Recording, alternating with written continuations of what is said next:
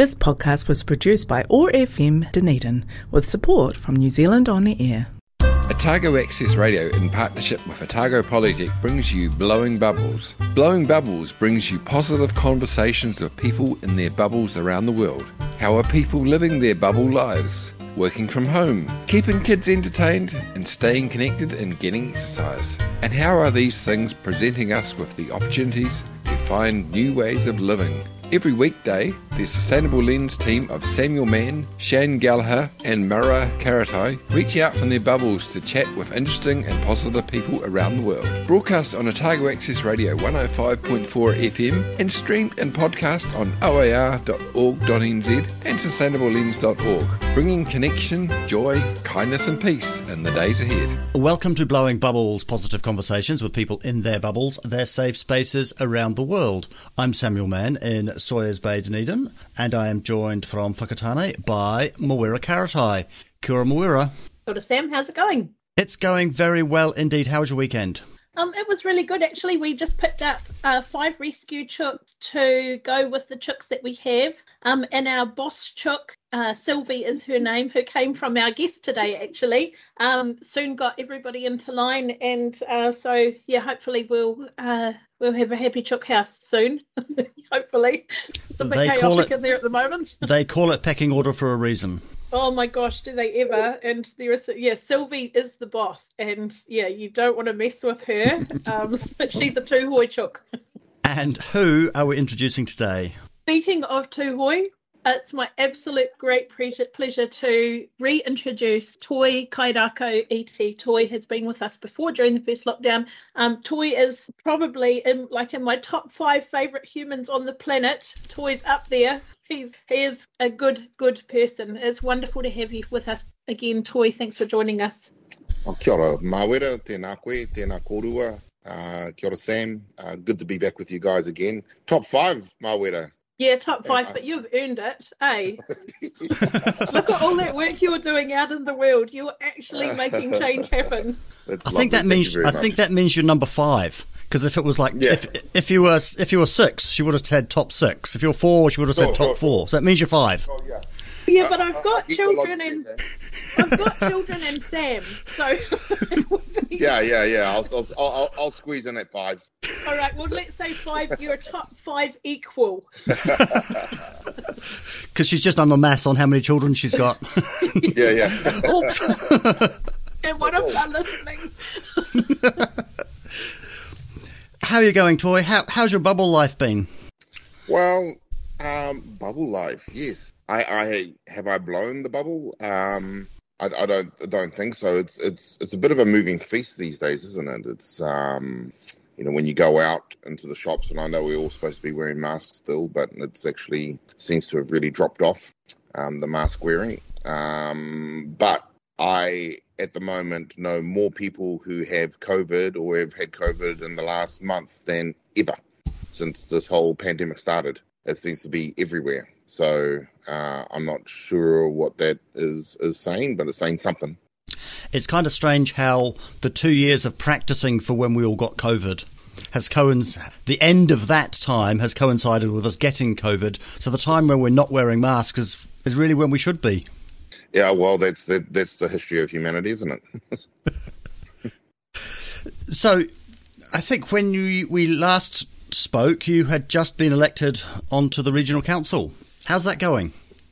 Is that right? Wow, 3 years does fly. Or 2.5, I guess. It has certainly been a journey, and as I head into the I did announce I was going to say the possibility of standing again, because I do on a daily basis question my choices. But I have made an announcement that I am standing again, and as I head into that journey, I look around not only locally on a could say I guess micro level, but also on a macro level globally. It's such an odd time. There's so much going on, from the clear signs of climate shift that is happening. Some of the big storms we're experiencing down here in the southern hemisphere, and the Of course, Europe on fire with the heat wave that's going through there, with the war in Europe, with the shifting in the political and economic spaces with China and Russia. There seems to be a lot of change in the wind. And so as I head back into the possibility of sitting at the Regional Council again in the Bay of Plenty, I don't think those winds of change can be ignored. And I don't think that we don't have the luxury of ignoring anything really, but how we respond for me is the question. How are we going to not just say, hey, we're in a climate emergency. We are officially taking the position that we're in a climate emergency. And then we're going to pretty much carry on business as usual. We might set some baselines on our carbon footprint so we can show that we're making some positive shifts. But the change, without being, it's the word when you're kind of a doomsayer, without being hyperbolic about what things are how things are going out there in the world. I think things are changing really, really rapidly, more rapidly than most people kind of perceive on your day-to-day basis necessarily. But if you read widely and listen widely, there's huge amounts of change happening globally. And I don't think we have the luxury of the kind of incremental policy development approach that we have taken up to now. So that's where my mind is at, heading into potentially representing for a second triennium.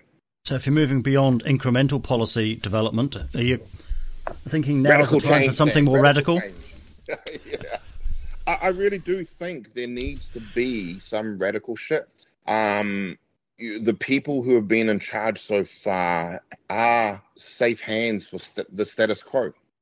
And I do not underestimate the challenge or the disruption that radical change causes. I'm not talking about a revolutionary uprising, but there needs to be some real radical shifting with regards to preparing ourselves to accept the leadership shift that's going to happen when the next generations come through. So there has to be some serious preparation and cultural shift, and so that we leave a legacy and a space where they can potentially come up with that radical change. It may not be us who are able to necessarily see out that radical change, but we need to be able to provide a space where we know it's coming, at the very least. So, I have been talking about radical change.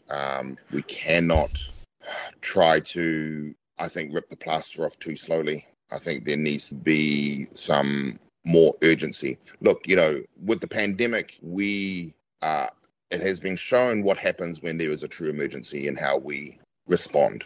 We were locked down. There are restrictions, heavy restrictions put into place.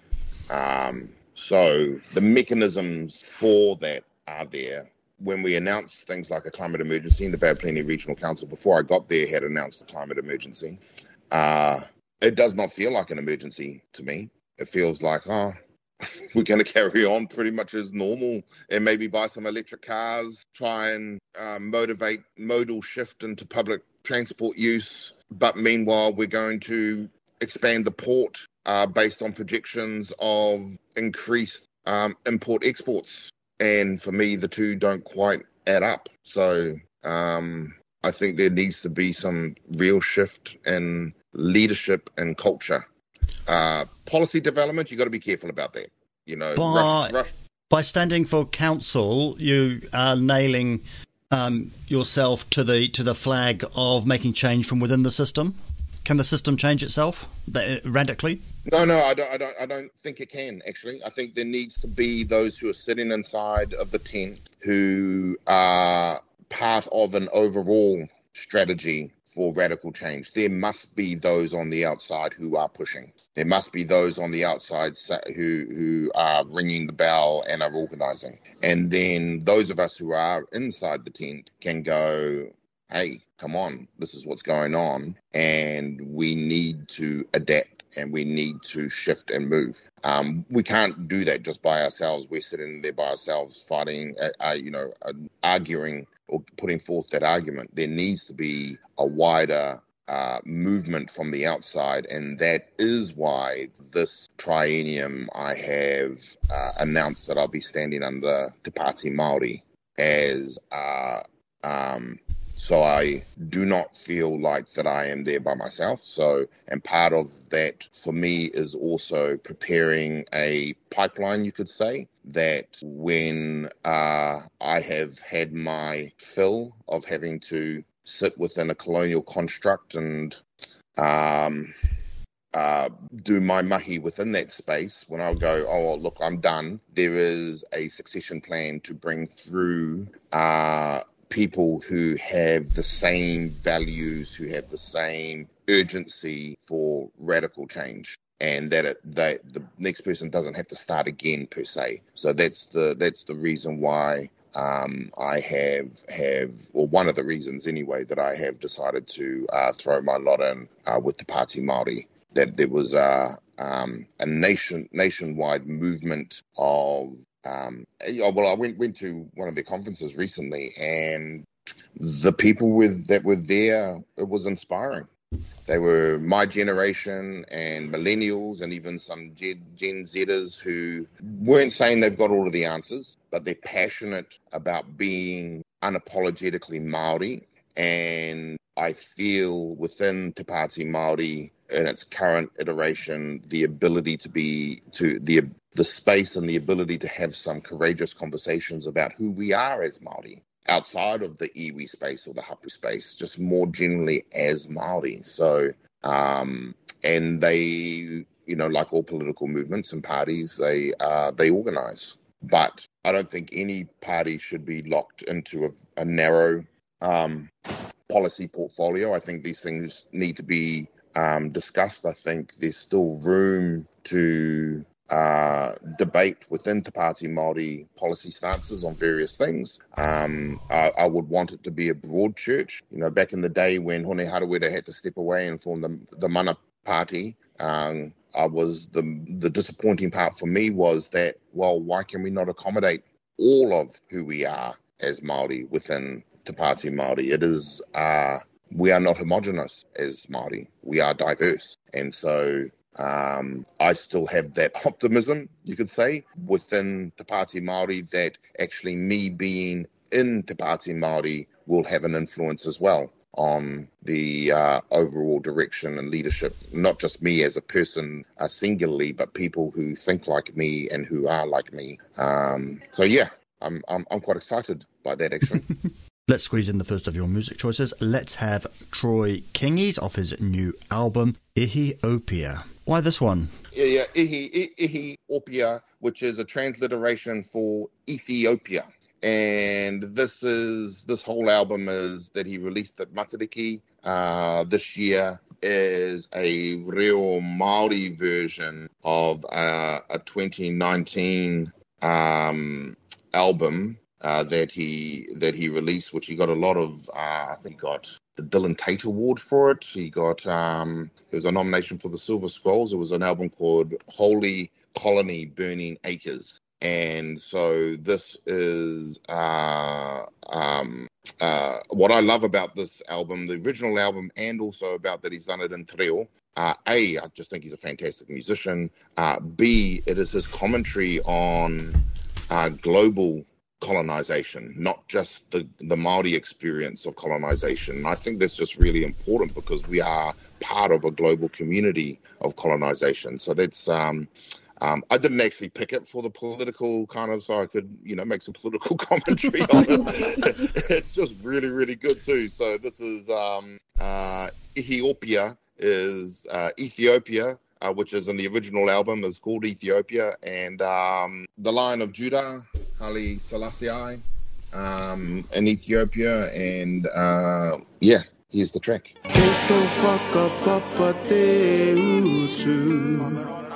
Kereira te kōrero tūturu Kai ponu ya te mana mo te kawaiari. No mai te kai whakaora. No mai rano I no mai ai. Kia me kaka no I ruia. Mai te oro kohanga. Aku taonga. Aku kaurangi. Aku kura. Whana pohia. No heara o ko iwi. Kuare to iwi. Kei a waira te kawai. Ihi o pia. Te kai waka tutura nei koe he ngā rahu. Koe a me ana nuku rau patu. Ko tahi ana ke te uri tūturu. E hara I te rai o ngā ohura. O rātou mamai. Kua ka pohia. O rātou poingo. Kua rirohia. No heara o ko iwi. Kuare to iwi. Kei a waira te kawai. Ihi o pia.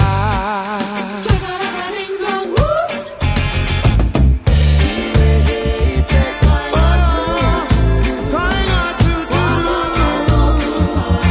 Kwa maa poku aika.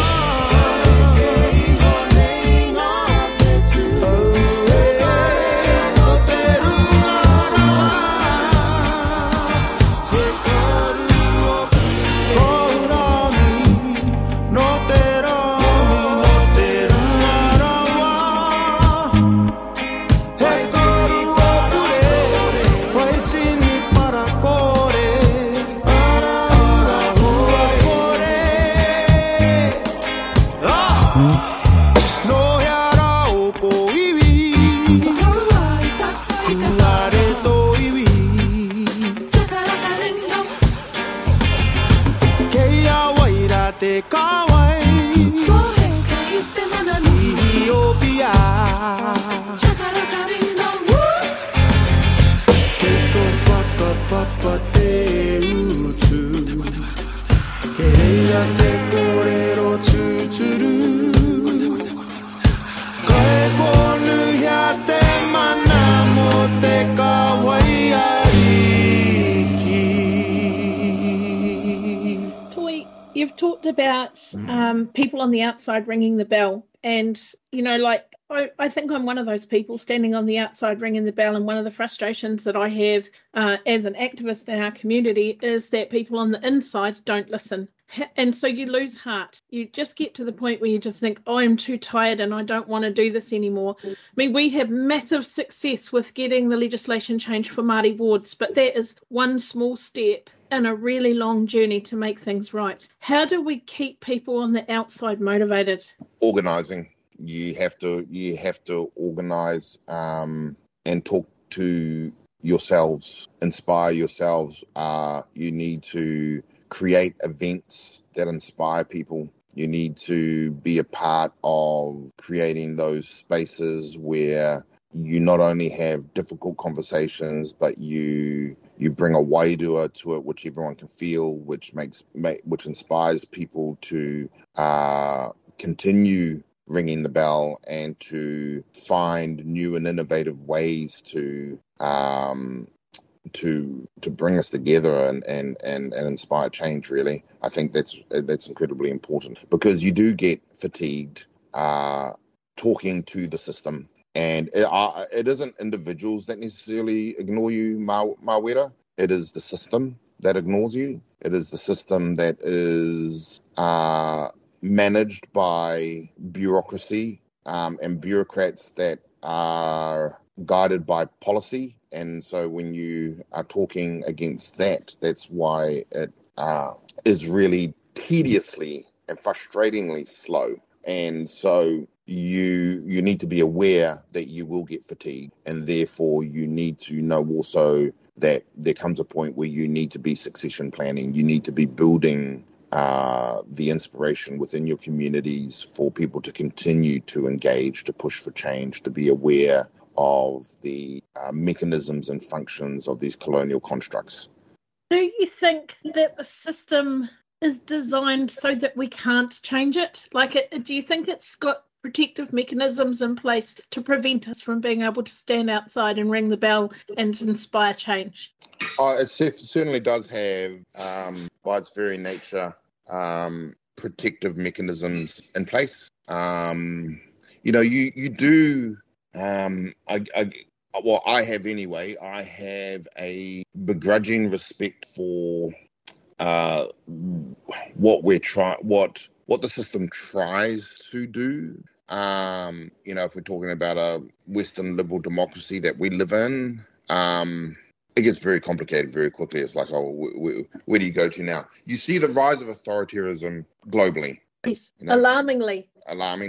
But also that is a systemic response. That's the protective mechanism. Well, that's one type of protective mechanism within where they are trying to. You're talking about capitalism, or you're talking about economies, and trying to keep the flow of trade, trying to keep people housed, fed, all those things. You can see when that's within a liberal Western system, democracy type system, where that can break. Is quite fragile, that can actually break down. And so when you see the likes of China and other authoritarian states who are going, actually, no, you're not going to mess with this. Well, it is like, and we will use any means necessary. Whereas in the West, we have this idea of democracy where we can shift legislation and change laws to adapt to the shifting of our culture. But as was shown in America with Trumpism and the storming of the Capitol, there's quite a thin veneer of democracy before the National Guard gets called in, before, those mechanisms come into play. And it's the same here, I think, when you're dealing with, there's an illusion that you can change things and shift things, but there are forces at play to keep the status quo. A lot of those are economic forces and political forces to protect certain economic models.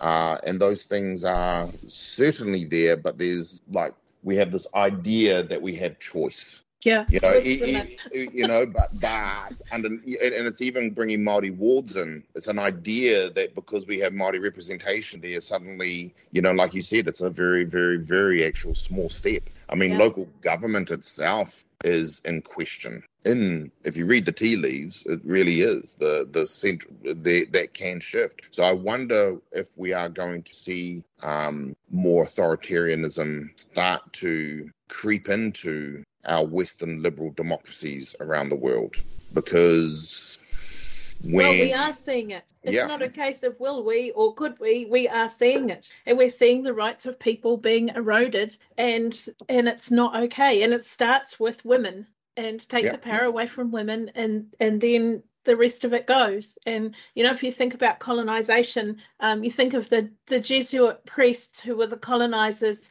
standing in the middle of the town centre, teaching the men how to beat their women and children. That's a documented fact that happened. That was part of colonization, was to take the power away from women, and that's exactly what's happening again now. So it's not only women, and as use that as a metaphor for Papatūānuku, we've done the same to her. Absolutely. And when we look at the Rangitaiki Plains, you had the Tarawera, the Rangitaiki, and the Whakatane rivers all coalescing in the Rangatahi Plains and creating the largest wetland of New Zealand, of Aotearoa.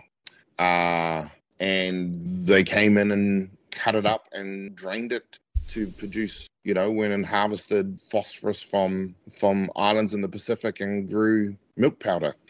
And actually, the Bay of Plenty Regional Council was born from that and still perpetuates, because the pumps, we have a department in the Regional Council called Rivers and Drainage, and we manage the pumps that continue to drain the water that's naturally the wetlands. I mean, it's no accident that Edgecombe was ground zero of that particular flood. The wetland wants to return to wetland for a reason. And so at what point do we stop? That is my question. At what point do you make that shift and go, why are we fighting against nature? That's the kind of radical shift culturally and thinking-wise that I'm talking about. I know it won't happen overnight, but the Regional Council doesn't even, at this point, acknowledge the fact that they perpetuate the rape of Papatūānuku.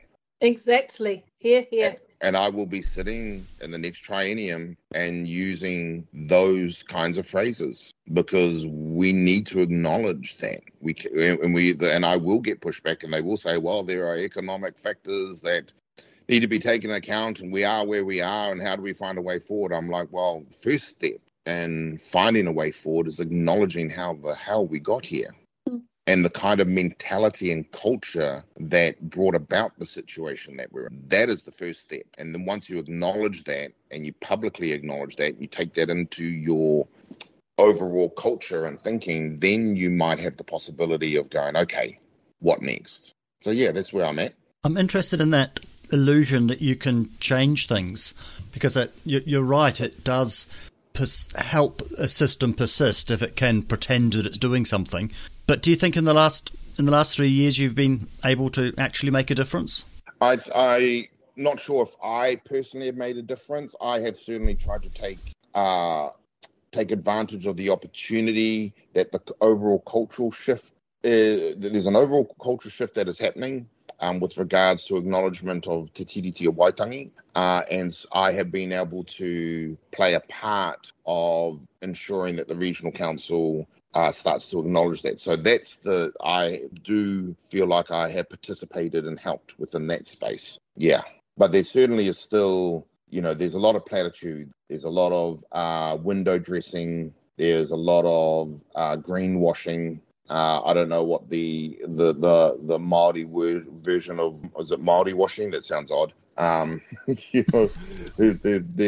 is certainly, still a lot of, look, we've put Māori words at the top of reports. Look, we're flying the flag now, the Tino flag next to the New Zealand flag and the Regional Council flag every day. Look, we're doing great. You guys should be thankful. Yes, that's called virtue signalling. And it's like, no, I'm not thankful for you doing your job. And actually, I'm not thankful for me having to be here to keep pushing and reminding you that you should be doing the right thing. That's something that shouldn't be necessarily, you don't want to be throwing bricks all the time. There are occasions to throw bouquets to encourage, but I don't know, I've kind of gotten to a point where I think possibly some more bricks do need to be thrown. And we'll see how that goes. Hey, we'll see what the outcomes of that is. I'm not sure.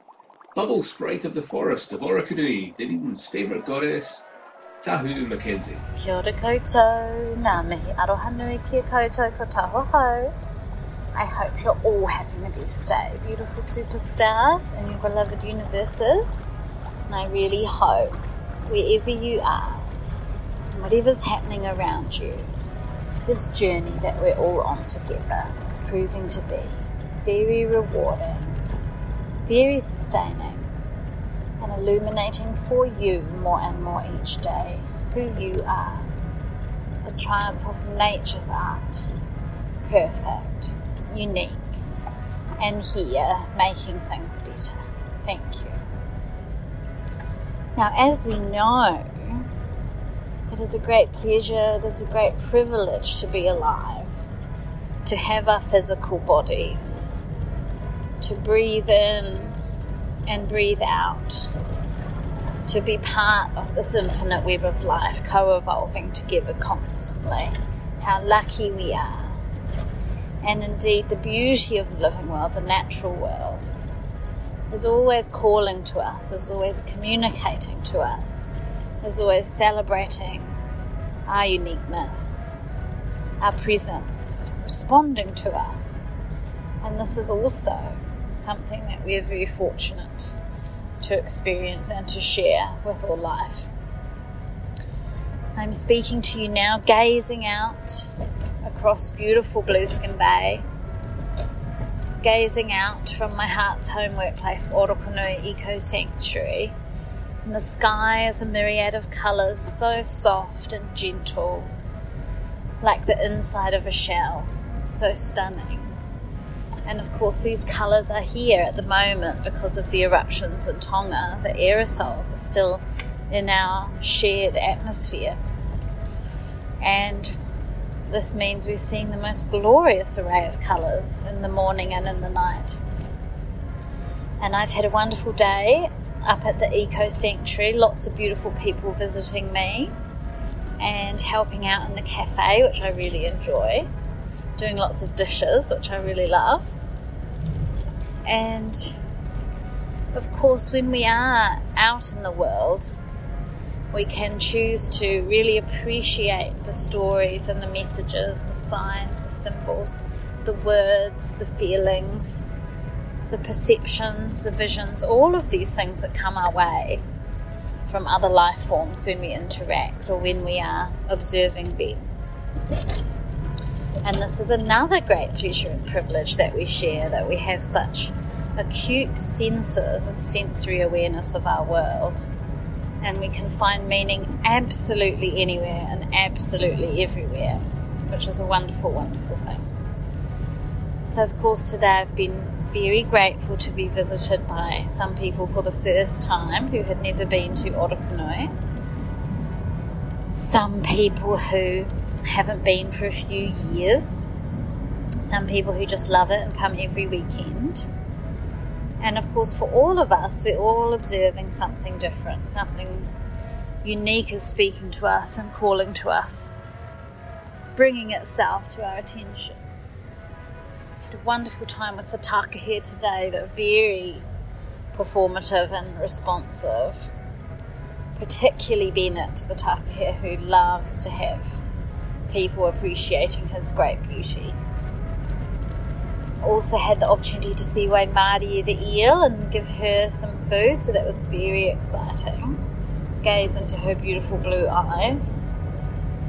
And of course these experiences of connection and interplay serve to remind us of who we are on the deepest level, that we are interactive beings, and at all times we are in a state of interaction with different aspects of ourselves, with different aspects of our consciousness and our awareness, with different aspects of our Hauora and Wairua, our Maori, all of these aspects of ourselves that come forward and play out in the world and within us. And of course we're also in interaction with those around us. And for me, I've been so grateful that over the last 2.5 years, so many people that I know and love have gone through great change and transformation, including myself. And this has been very challenging, very stressful at times. But what I'm starting to see is people settling themselves into new ways of doing, being, seeing, feeling, and really enjoying. So I really hope for you, whatever's happening around you, whatever interactions are playing out within you and around you, that you're finding that satisfaction of knowing that change comes and helps us to grow at the right time in the right way. And I'll look forward to talking to you again soon. Thanks so much. Ka kite. Toy, people can't see, but we can. What's that on the wall behind you? Yep, that is some artwork that my whānau, which is me and my brother and my father, are putting together as part of the 50-year celebration of the delivery of the petition of Mo Te Reo Māori, which was back in 1972 when that petition was delivered. The exhibition is called I Will Not Speak Māori, and that is a reference to the education practices of schools when my father was at school, where they were punished for speaking Māori, and he had to either pick up horse shit or write on the blackboard, I will not speak Māori. So that's the name of the exhibition, and we're installing approximately circa about 60 life-size steel sculptures on the Wellington Wharf. You guys can see those, and we got all of these ones over here as well. Amazing. Wow. And we're actually opening a marae ātea on the Wellington Wharf. So he'll be doing a pōhiri series where we will have conversations around that on the Wellington Wharf, open to the public, with the steel sculptures all around. And we're also doing a series of performances, live performances as well down on the wharf. So we've been lucky enough to gain funding from a number of sources who put the show on, and that's another way of having this conversation outside of the tent is by putting art. I think art is a way to have a conversation that is hits more in your subconscious and other try to bypass that cognitive limiter called your brain and have a conversation in a different way. And so that's that work. Yeah. I Will Not Speak Māori coming to, actually you will see it up and down the country. We are running a campaign with Phantom Billings with a propaganda poster. Tamaiti Presents I Will Not Speak Māori is going right through the whole country. Fantastic. So you will see it in a town near you. And when does that happen? 1st of September to the 17th of September. So the first half of September. If you're in Wellington, come down to the wharf. On the 1st will be the opening night, and then the last 3 days of Māori Language Week, we'll be doing performances there. Or any time between the 1st of September and the 17th of September. I'm currently, we were filming yesterday some elements that we're going to be projecting onto Te Papa. I won't give it all away, but we're projecting onto Te Papa, our National Museum, as well as there is a visual arts installation within a container that will be down there as well. So between that and local government, I've been a bit busy. I must say, it's getting to work with some amazing people on it. There's a lot of moving parts. Oh my Lord, I didn't think it would be what it is, but it is. So you're going to be loading up all of those steel people onto a truck? No, into a container. Oh, yeah? Yep, the container's here. And the base plates, we've got 30 base plates that these will be welded to down there, and each base plate weighs 250 kilos. So it's a bit of an installation. That's a significant chunk of steel. Yes. Yeah. Wow. Is it ready?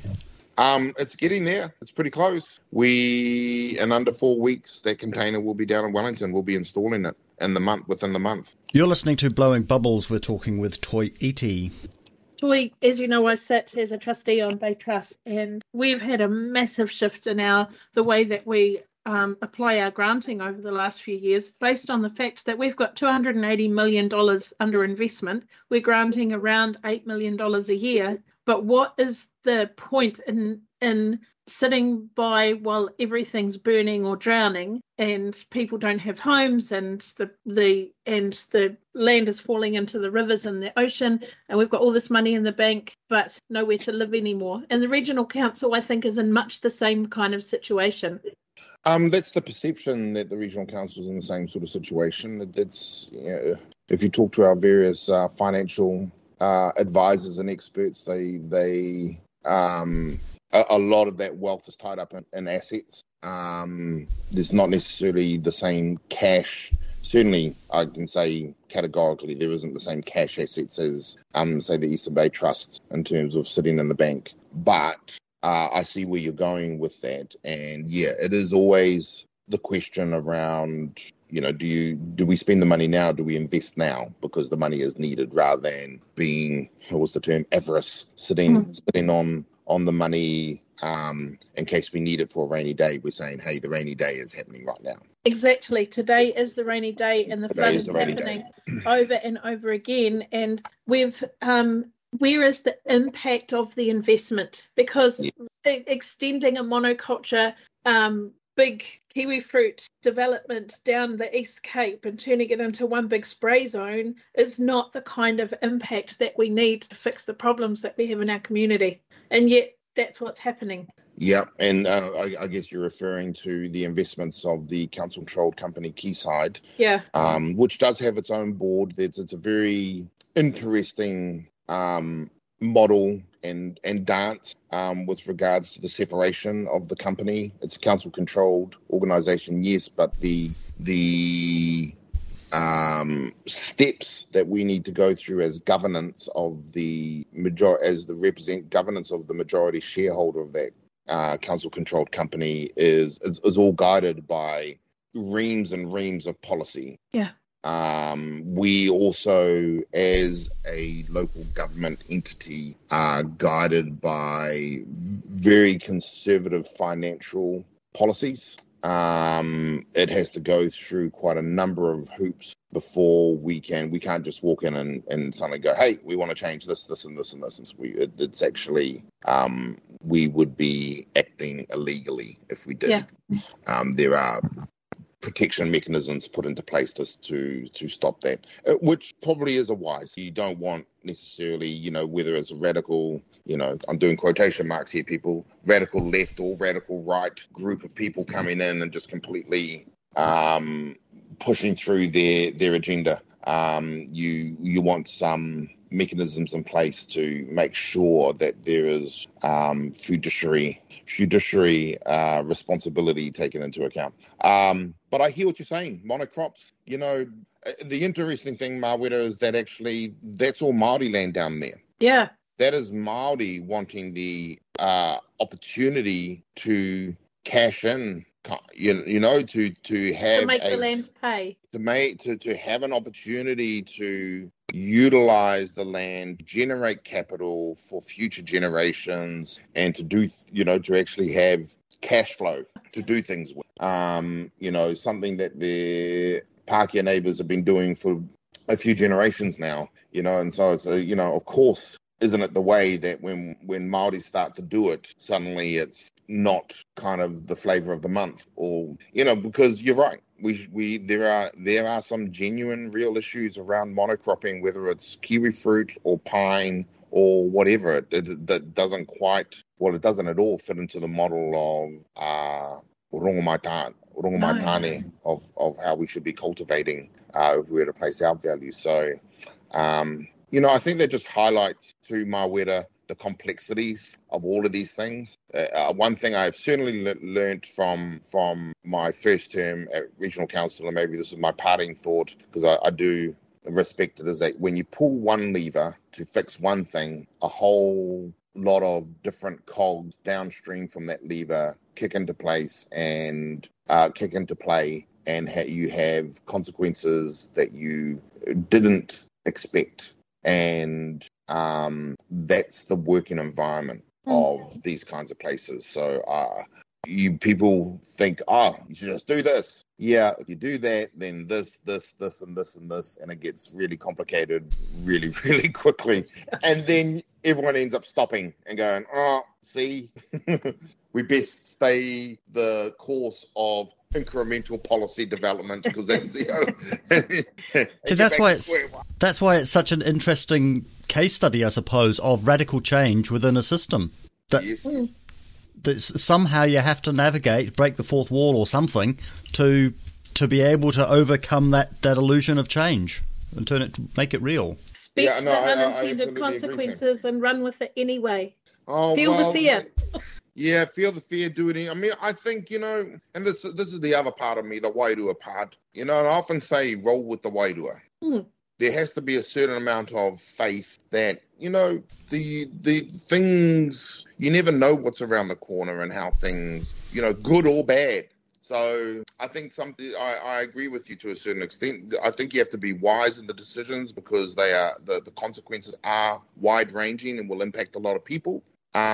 But I agree, Sam. It is an interesting case study in terms of radical change within a system. I am an advocate that actually we have to, because the status quo is not working. We have no choice but try something really different, and that will take a real mindset shift, a real cultural shift, and let's do it. Let's be brave. Let's have some faith that actually, regardless of the consequences, we will work it out. But we have to shift. We cannot rub our hands together in anxiety and think, oh, but what if this and what if that? We need to shift. All of the tohu are there. So let's get on with it.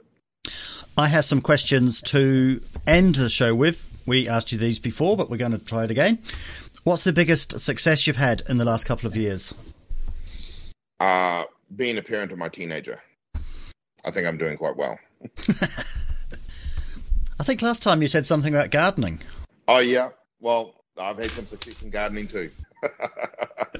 That continues. But, as your children move into adulthood and managing that transition from childhood to adulthood that is a challenge. And I think I am very pleased with where the relationship is and where and how I have managed to adapt and shift. So I would 100% say that's my biggest success of the last few years. So what's your superpower? My superpower is my empathy. Here.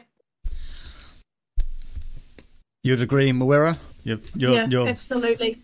You're number 5. That's a superpower.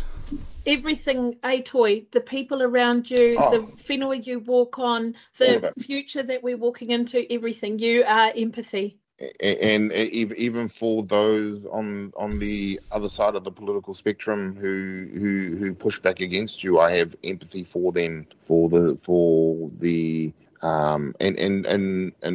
it's not like I feel sorry for them. It's not in a patronizing way. I have genuine empathy. They got brought up in certain communities, and they see things how they see things, and I empathize with that.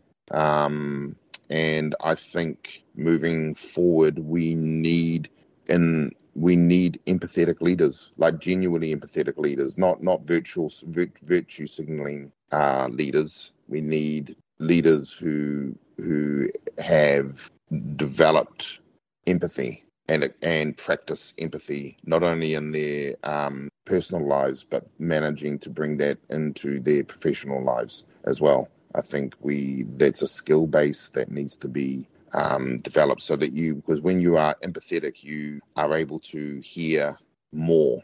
You're able to actually have conversations where you aren't just holding your position. You are hearing the other side. That is the empathetic muscle, is that you can actually really hear them. And I think that is, you might not necessarily get to, where you have to agree to disagree, and you don't, but you need to understand how they're getting to the position that they're holding. And without empathy, I don't think you can. And therefore, without empathy, you don't have genuine communication. And without genuine communication, you cannot move forward as a whole community. And of course, developing the skill base is why we ask that question, because if we can figure out what it is that people are doing, then we can hopefully help that grow and multiply. Do you consider yourself to be an activist? Absolutely. Yeah, I am an active person in many ways. I come from a whakapapa of activism. I practice activism in my own way. It is a broad church, but no, without a doubt, I'm an activist, proudly. And you've managed to hold on to that, even though you are now the system?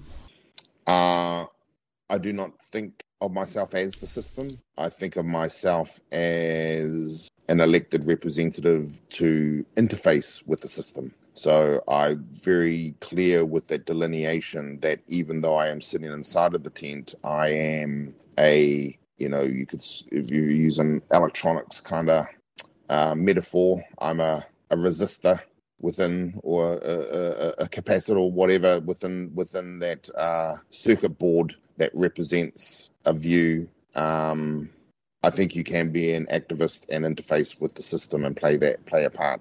So what motivates you? What gets you out of bed in the morning? Generally, my dog licking my face gets me out of the bed in the morning, wanting food, every morning.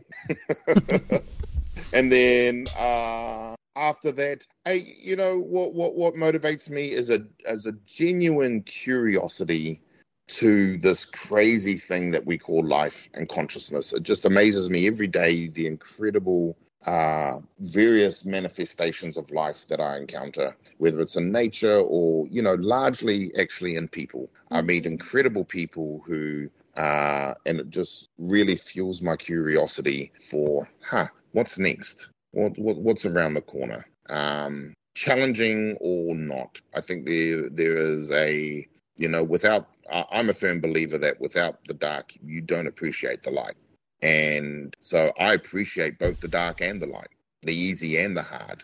And that fuels my curiosity for life. I think it's a fascinating thing. I think we live in a fascinating time. Every day you can read something just incredibly like mind-blowing that makes you go, wowzers. I mean, the new telescope that's up in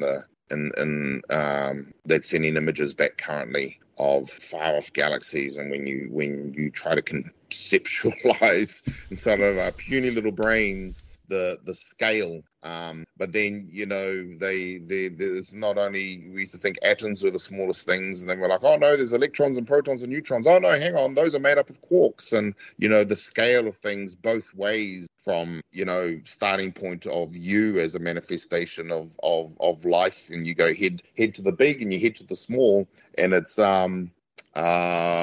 incredible. It blows my mind, and every day I see things that blow my mind, that make me go, wow. that's crazy. That's what gets me out of bed, is my curiosity and appreciation of life. So what challenge or opportunity are you looking forward to in the next year or so? The challenge I am looking forward to in the next year or so is renewing my vigor for being an activator within the local government space, and having fun with that challenge. I am going to be leaning into some of my whakapapa of having fun with that activism, of having, you know, that Maui, ahua Maui, that Maui tanga, of you got to have fun and be cheeky about it, but actually speak as well. We need to speak more to the truth more often, and you can do it in interesting ways. So that's my challenge. That's what I think is going to be the big challenge for the next year or so. And lastly, do you have any advice for our listeners? Appreciate yourself and appreciate your loved ones around you is my advice to any and everybody, is really lean into your gratitude and appreciation for whatever your situation. There will always be beauty and will always be spaces that you can be grateful for, regardless of the challenges that you have. And exercise that muscle, people. Grow that muscle, and magic will happen in your life. Thank you for that. Mawera. Boy, you have to keep rolling with the Wairua forever and ever. We so need you, and you are the change. Be the change, be courageous. And I like the idea of that Maui tanga and bringing some fun and some life into an otherwise pretty stale kind of place. But most importantly, bringing change and just doing it. So thank you for joining us today. Thank you for all the work that you do and for the work that you're yet to do. We appreciate you. Hapai kia ora. Thank you, Mawera. I appreciate you too and the work that you do, e hoa. And koe hoki, Sam, he mihi mahana tēnei kia koruatahi. Mauriura. Ora. Kia ora. Dia tidak suci, tak sesuci yang kau pikir. Dia bersih, namun di matamu kurang murni. Mereka manusia dengan banyak cerita, dengan mimpi dan harapan juga. Bukan sekedar babu karena berwajah beda. Tahukah kamu sakitnya hatiku, meskipun aku warga negaramu. Katangi hea ho, oh, chitonu te iwi, oh, tohu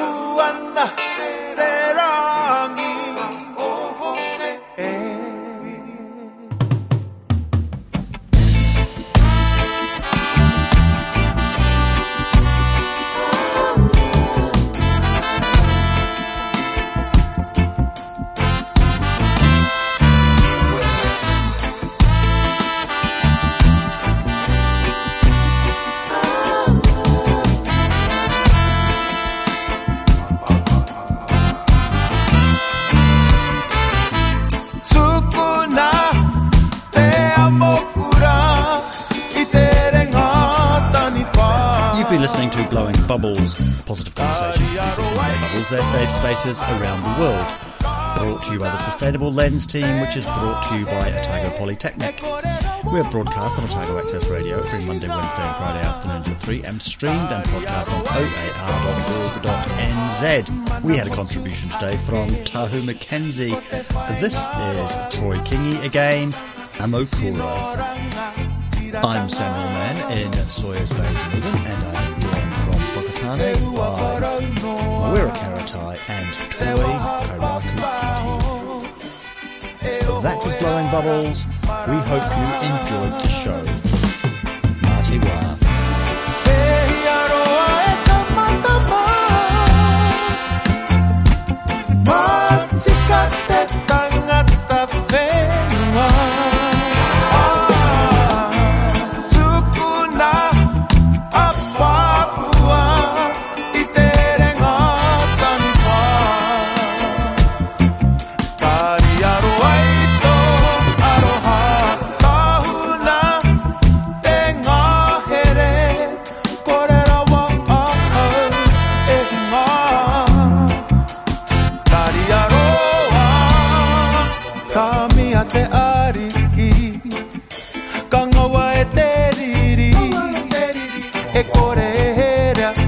Matatoa Kanakama Etsukirunga Mote Whenua Mote Moana